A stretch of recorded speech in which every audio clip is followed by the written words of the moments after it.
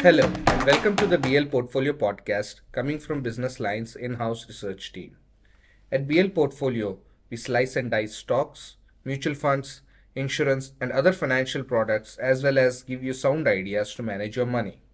I am Vishal Balabhadrani, research analyst. After making the decision to invest in mutual funds, investors typically stress mostly on which mutual fund to select, focusing on returns and risks associated. However, what people generally ignore is the operational aspect of investing in mutual funds, like which mode of holding to choose, what type of plan one should invest in, which route one should choose, etc.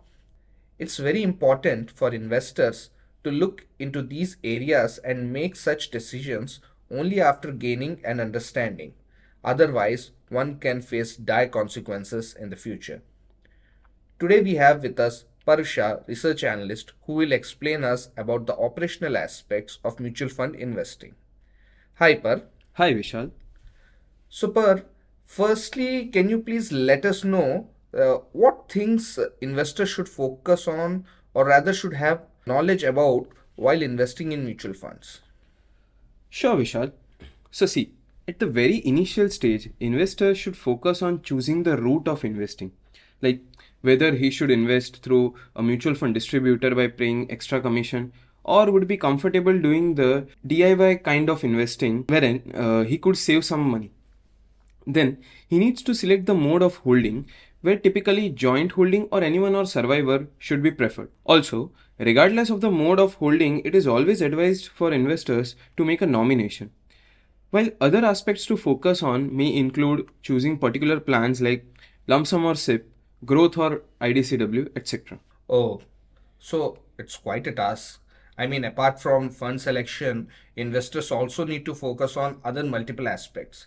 So, you mean after this, once the investor gets started with this, there would be a smooth journey for him, right? No other things to focus on?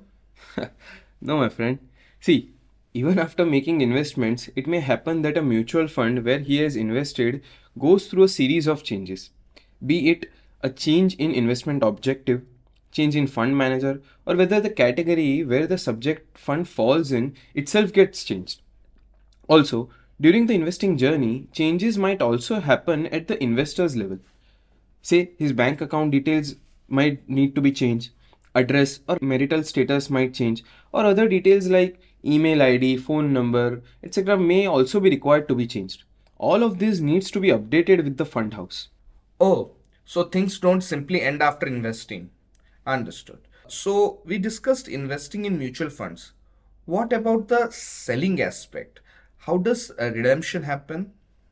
See, if you have invested online through an AMC or a Demat account or other platforms, you can simply go to the respective portal and choose to sell some or all units. Okay. However, if you want to go through the offline route, one can download a redemption form from the CAMS website and submit the duly filed and signed form at the nearest CAMS office. See, in case of redemption, one also needs to consider the taxation aspect.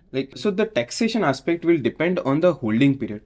Generally, it is recommended that investors should sell the equity funds where long-term capital gain is say less than 1 lakh rupees so that they can save on the taxes.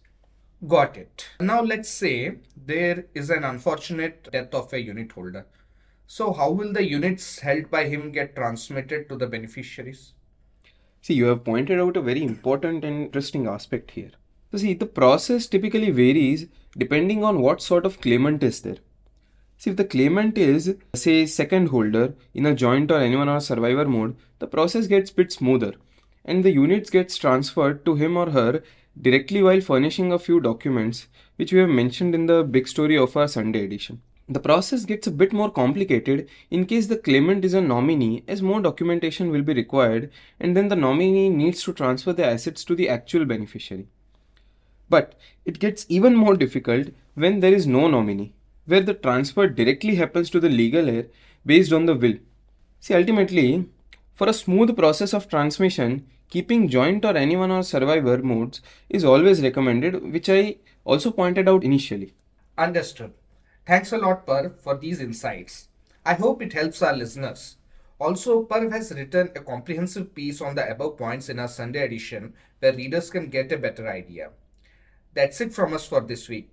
Stay tuned for further podcasts and actionable advice from us at BL Portfolio. Read us in print on Sundays and online at thehindubusinessline.com/portfolio. Do share our podcasts in your circles if you find them useful. Thank you.